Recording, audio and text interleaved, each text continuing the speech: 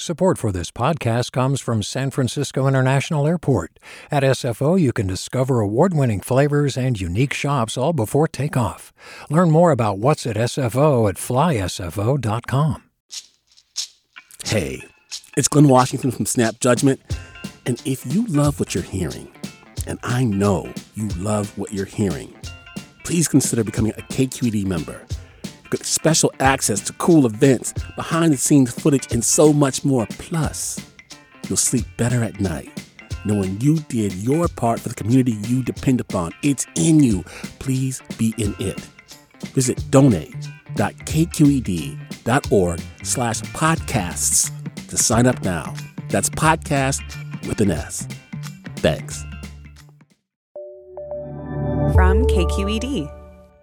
I'm Ericka Cruz Guevarra, and welcome to The Bay, local news to keep you rooted.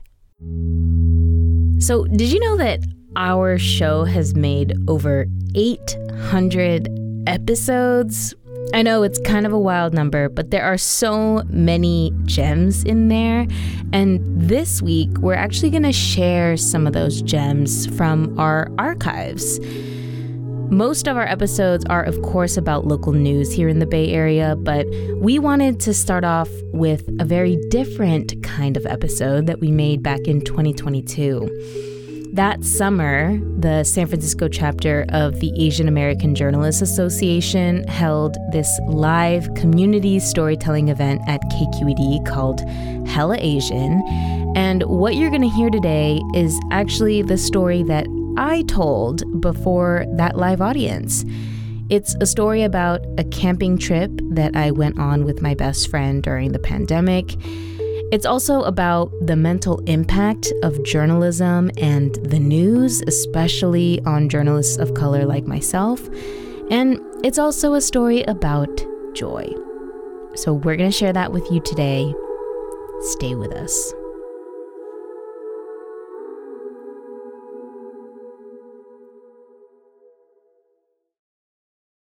Mom deserves the best, and there's no better place to shop for Mother's Day than Whole Foods Market. They're your destination for unbeatable savings, from premium gifts to show-stopping flowers and irresistible desserts. Start by saving 33% with Prime on all body care and candles. Then get a 15-stem bunch of tulips for just $9.99 each with Prime. Round out Mom's menu with festive rosé, irresistible berry chantilly cake, and more special treats. Come celebrate Mother's Day at Whole Foods Market. At Evernorth Health Services, we believe costs shouldn't get in the way of life-changing care, and we're doing everything in our power to make it possible. Behavioral health solutions that also keep your projections at their best? It's possible. Pharmacy benefits that benefit your bottom line? It's possible. Complex specialty care that cares about your ROI? It's possible. Because we're already doing it. All while saving businesses billions.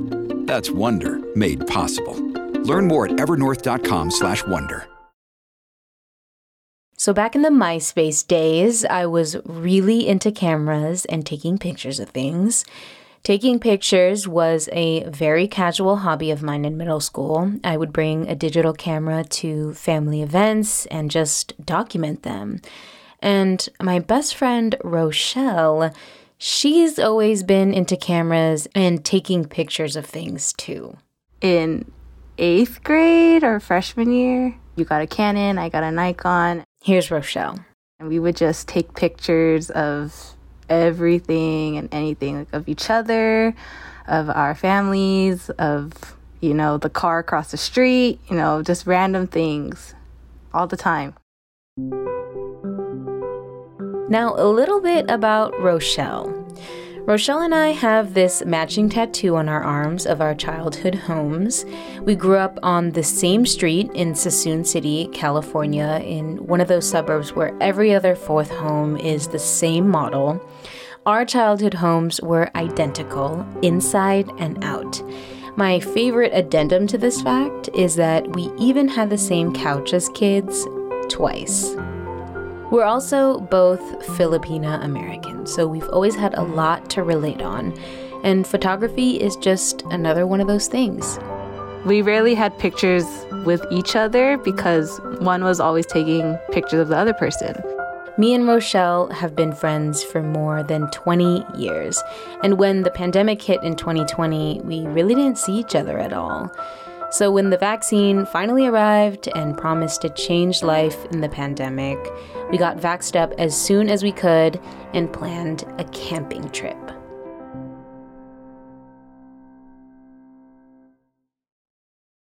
It was March of 2021 by this point. I forgot what it was like to plan things, and this trip was happening all kind of last minute, but we landed on a place that we'd both never been to before, Kirby Cove in the Marin Headlands. We pulled up their reservation page, and there was one available evening for late March at campsite number 1, so we booked it. I just remember we both were just talking about how stressful work was and how working from home was getting old. I know we didn't really see each other, so we just needed that break from our everyday lives. Now, this was my first big trip out of the house since the start of the pandemic. As a journalist, I needed a break from the news, and Rochelle needed a break from her job as a coordinator for an after-school program, which she'd been running via Zoom. We hadn't had quality time with each other in months. We both needed this. And then Atlanta happened. We want to start with a horrific shooting rampage in Georgia that has left 8 people dead. We're learning some new details about a string of shootings at Atlanta area spas that left 8 people deadly shootings in Atlanta, killing at least 8 people as well. Fearing the attacks may have targeted the Asian community. Looks like a series of deadly shootings at Asian massage parlors. 6 of the 8 dead are said to be Asian women. 6 were women of Asian descent. Police say the 21-year-old suspect admitted to the shooting, saying he blames the spas for providing an outlet for his addiction to sex. Police also say he was heading to Florida, intending to carry out. By this point, I'd seen dozens of stories and photos and videos of Asian elders being beaten and attacked. Oakland and San Francisco were the epicenters of some of the most high-profile incidents. I just remember during that time, it was heavy for you. I know that. Work was really stressful because of what you just have to cover for your job, all the stories you have to do. As a producer working in local daily news, it was my job to pay attention to those things, to let them swirl in my mind and figure out how to cover them. And no matter how much I wanted to, I couldn't look away. I always felt it was my responsibility and my job to bear witness.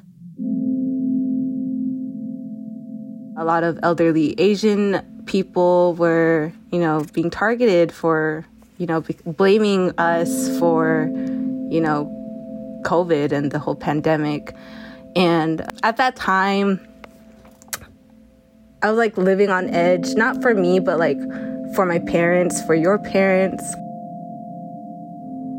When I told my dad about me and Rochelle's camping trip, I remember him telling me, if you don't go out, nothing bad will ever happen to you. If the 6 Asian women and 2 customers killed in Atlanta never left their homes, then sure, they might not have been killed by an armed white gunman who targeted Asian businesses because of his, quote, sex addiction. Sometimes when I go out, I worry my dad will prove me right. But as journalists, we're not really supposed to have big feelings about the stories that we work on. To cover the pain of the pandemic, the failures of our institutions, police violence, attacks on the Asian community, and meet our deadlines, compartmentalizing is a necessary skill.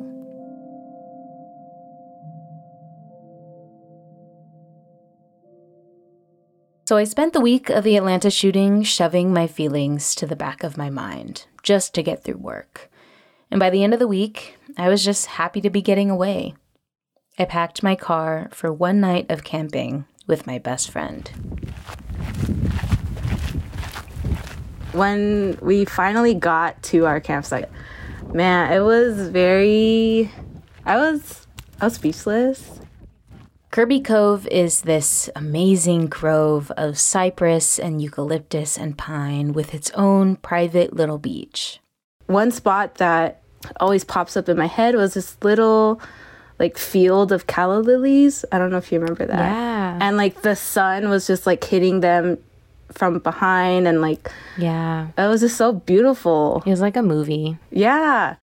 One of the descriptions of Kirby Cove on the official Golden Gate National Parks Conservancy website says, quote, "No other beach in the world has a view like this." It just felt really nice to just be outdoors and enjoy the vitamin D, and like also getting to do that with you, because we haven't seen each other for so long. Now, to get to our campsite, you have to walk from one end of the cove to the other. Campsite number 1 was the furthest from the entrance, perched on a cliff overlooking the Pacific Ocean and the Golden Gate Bridge, with San Francisco on the other side. It was the best campsite on the cove, and we felt lucky because for most of the day that we arrived, we were the only ones there. Me and Rochelle pitched our tent and began exploring the cove. Around the corner from our campsite was Battery Kirby. It's this large slab of concrete built into the hillside and used to defend the coasts during wartime. Before the end of World War II, batteries like these contained 16-inch guns that fired 2,000-pound projectiles. When we got to Battery Kirby, visitors had covered these abandoned structures in chalk drawings and messages. I remember at first we saw the chalk and we didn't know, like, we were like, oh, what should we write on this? Because, people were, like, the other drawings on there were, like, smiley faces, rainbows, or, like, profanity, whatever. But we had this whole wall, empty wall of, like a canvas. Like, what could we write? You started writing, Stop AAPI Hate, because that was just the week leading to our camping trip. It was everywhere. Because maybe it was just also like hey, there are Asians here at this campground, like, we don't want any harm or whatever. Rochelle wrote, "Love us like you love our food," under my message on the Battery wall. I didn't think about it at the time, but there was so much irony in that act. Yet another example of gun violence in America, commemorated on a slab of concrete that once housed weapons of war and domination.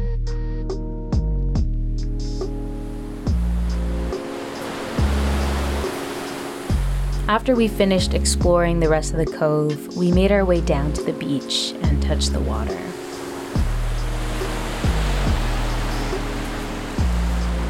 I marveled at the cliff's walls. There were these amazing indents in the earth that looked like stairs.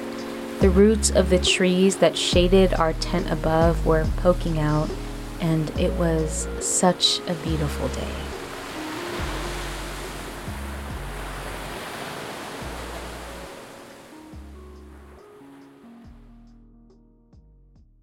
As the sun began to set, we walked back through the cove to the entrance where our car was and brought the remainder of our things to our campsite.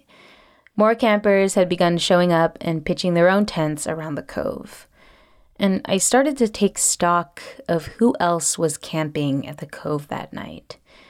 One campsite was a group of white high school boys with their one Asian friend. At another site was a group of men drinking beers who gave off bachelor party in the wilderness vibes. I couldn't help but notice that there weren't any other women around, or any people of color for that matter, with the exception of the one Asian kid. And I started to become painfully aware of my body. To get anywhere to and from our campsite, we have to pass by Battery Kirby and our chalk messages written in huge letters. But every time we passed it, there was this dread that I could not shake. I just couldn't bear to look at it. Something inside of me was deeply paranoid. I worried we'd find our messages defaced with either some hateful message or maybe even a Nazi symbol. Something to tell me that someone who doesn't agree with stopping Asian hate would be here. Something to prove that maybe my dad was right, that I should have just stayed home. And whether these were legitimate fears or not, I started to regret what we wrote on the battery walls. Writing those messages had woken something up in me. They were reminders of the thoughts and feelings I had spent the week shoving to the back of my mind. In the wilderness, your sense of safety is warped when you're a woman. And when you're out of the house, period, in March of 2021, your sense of safety as an Asian person is warped too. I kept these thoughts to myself, though. I tried over and over again to ignore them. By this point, the sun had set and the city was glowing. The other side of our campsite was pitch black.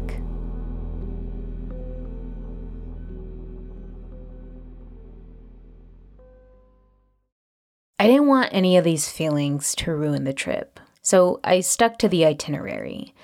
I'd printed out the New York Times' 36 questions that lead to love before the trip. Me and Rochelle had planned to do this activity together after dinner. According to the preamble to the questions, the idea is that mutual vulnerability fosters closeness. And I learned things about Rochelle that I didn't know before. I learned that she has a secret hunch about how she'll die, that she thinks I'm a generous person. We talked about facts about our lives that we forgot were actually wild coincidences, like the fact that our dads are from the same town in the Philippines, that they both had 3 daughters, and that we were both the bunsos, or the youngest, and how wild it was that the universe had brought their daughters together on this cliff at that moment. We talked about her mom's death when we were just freshmen in high school, how I didn't always know how to be helpful after that. You apologize for like not knowing what to say during the time that my mom passed, but it was also like I didn't expect anything from it when we were 14 because we were so young, and like it's something that like I never want you to experience, so it was okay, you know. I just appreciated you being there.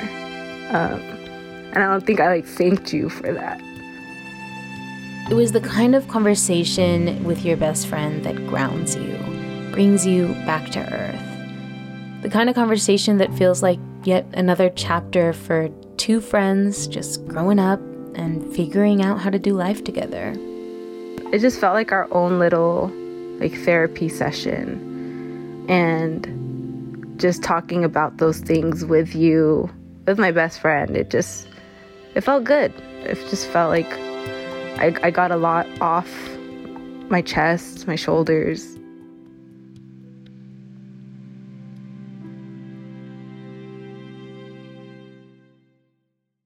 I only mentioned my fear and paranoia to Rochelle once that night. She asked me if it was because of the people that we passed by on our way back to the campsite. She knew. She sounded so sure when she said that we were going to be okay, and that comforted me. But I didn't sleep at all that night. Instead, I gamed out an escape from our spot on the cliff in case someone tried to enter our tent. I even imagined waking up to a group of white men lounging in our chairs and helping themselves to all of our food. Every rustle in the leaves made my heart stop. Rochelle's brother-in-law slipped a knife in her bag just in case, but we accidentally left it inside of the lockbox that secures our food from wild animals, and it was dozens of feet away from our tent. I tried to focus on the sound of the ocean, but I probably slept a total of 3 hours that night. We woke up pretty early, I felt, 7, 8. And I remember waking up hearing the waves from the beach. You were already awake, I think. I asked if you were okay, and you were telling me you barely slept because you were scared from the night before, but think just like getting out of our tent and like seeing that like everything, all our stuff was still there, you know. Getting that morning sun felt really nice. When we went to the bathroom down the hill from our campsite, the group of high school boys and the bachelor party in the wilderness were all gone. We were alone again. Like no cars, nothing, like not even a tent was there. But yeah, it was also just like a relief, like I guess that we were safe. That was like the main thing. Me and Rochelle ate ramen for breakfast and took in the final hours of the most amazing view of the Golden Gate Bridge before it was time to pack up and go home.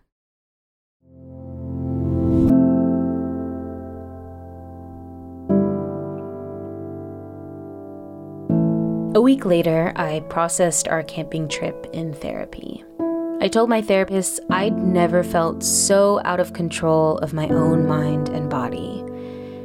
She told me that what I'd experienced was a trauma response, a direct result of my job as a journalist, and a likely culmination of all the information I was consuming about the shooting in Atlanta and the attacks on Asian people leading up to it.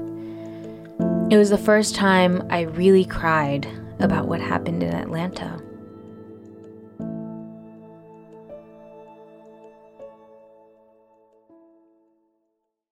In journalism school, you don't really learn about the psychological impact of this work or how to mitigate it.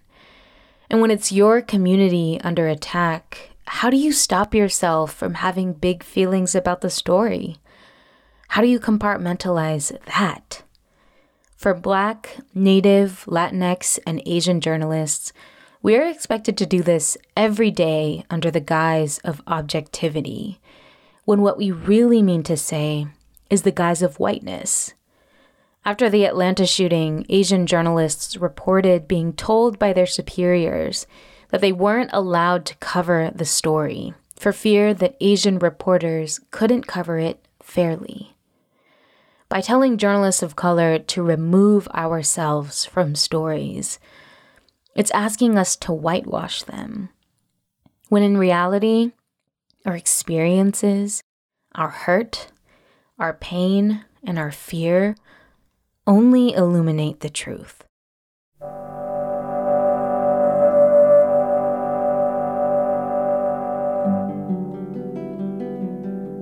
It wasn't until weeks later that me and Rochelle developed our film from the trip. When I got the photos back, I was floored. How is it that all I see is joy? One of my favorite pictures from the trip. It was a picture of you. You were just facing the ocean, and in front of you was the Golden Gate Bridge, and you can see faintly the Bay Bridge. I feel like we both captured like not just like the beauty of like Curvy Cove, but like the beauty of us and like each other. Just like looking at those pictures, yeah, it was just like a very happy time in my life, even though we were both going through our own things. It didn't show, that's for sure, in those pictures. I wondered if my smiles were evidence of a sort of dissonance, of how good I'd gotten at compartmentalizing. But I think many things can be true at once. I'm glad that this is what I have to remember of our trip, because they also show me that we can make art out of tragedy and pain, that when I'm afraid, fear insists that I return home to my body, that maybe this is what it looks like to return to my own body, if even for a photo. These photos remind me that it's our friends, our family, our community who will beckon us home. That it's them who will remind us to smile for the camera and to remember joy.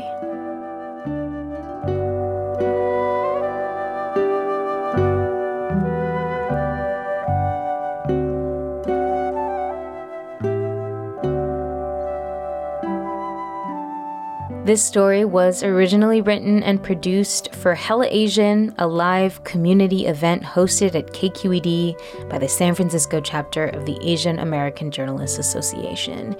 Thanks so much to the folks behind this live event, especially Ryan Davis, Cecilia Lei, and Kristen Huang, who edited the live version of this story. This version was edited by Alan Montecillo. It was produced by me. Shout out also to producer Maria Esquinca for gathering some of the sound that you heard in this episode. I'm Ericka Cruz Guevarra. Thank you so much for listening. Take care, y'all. Talk to you Wednesday.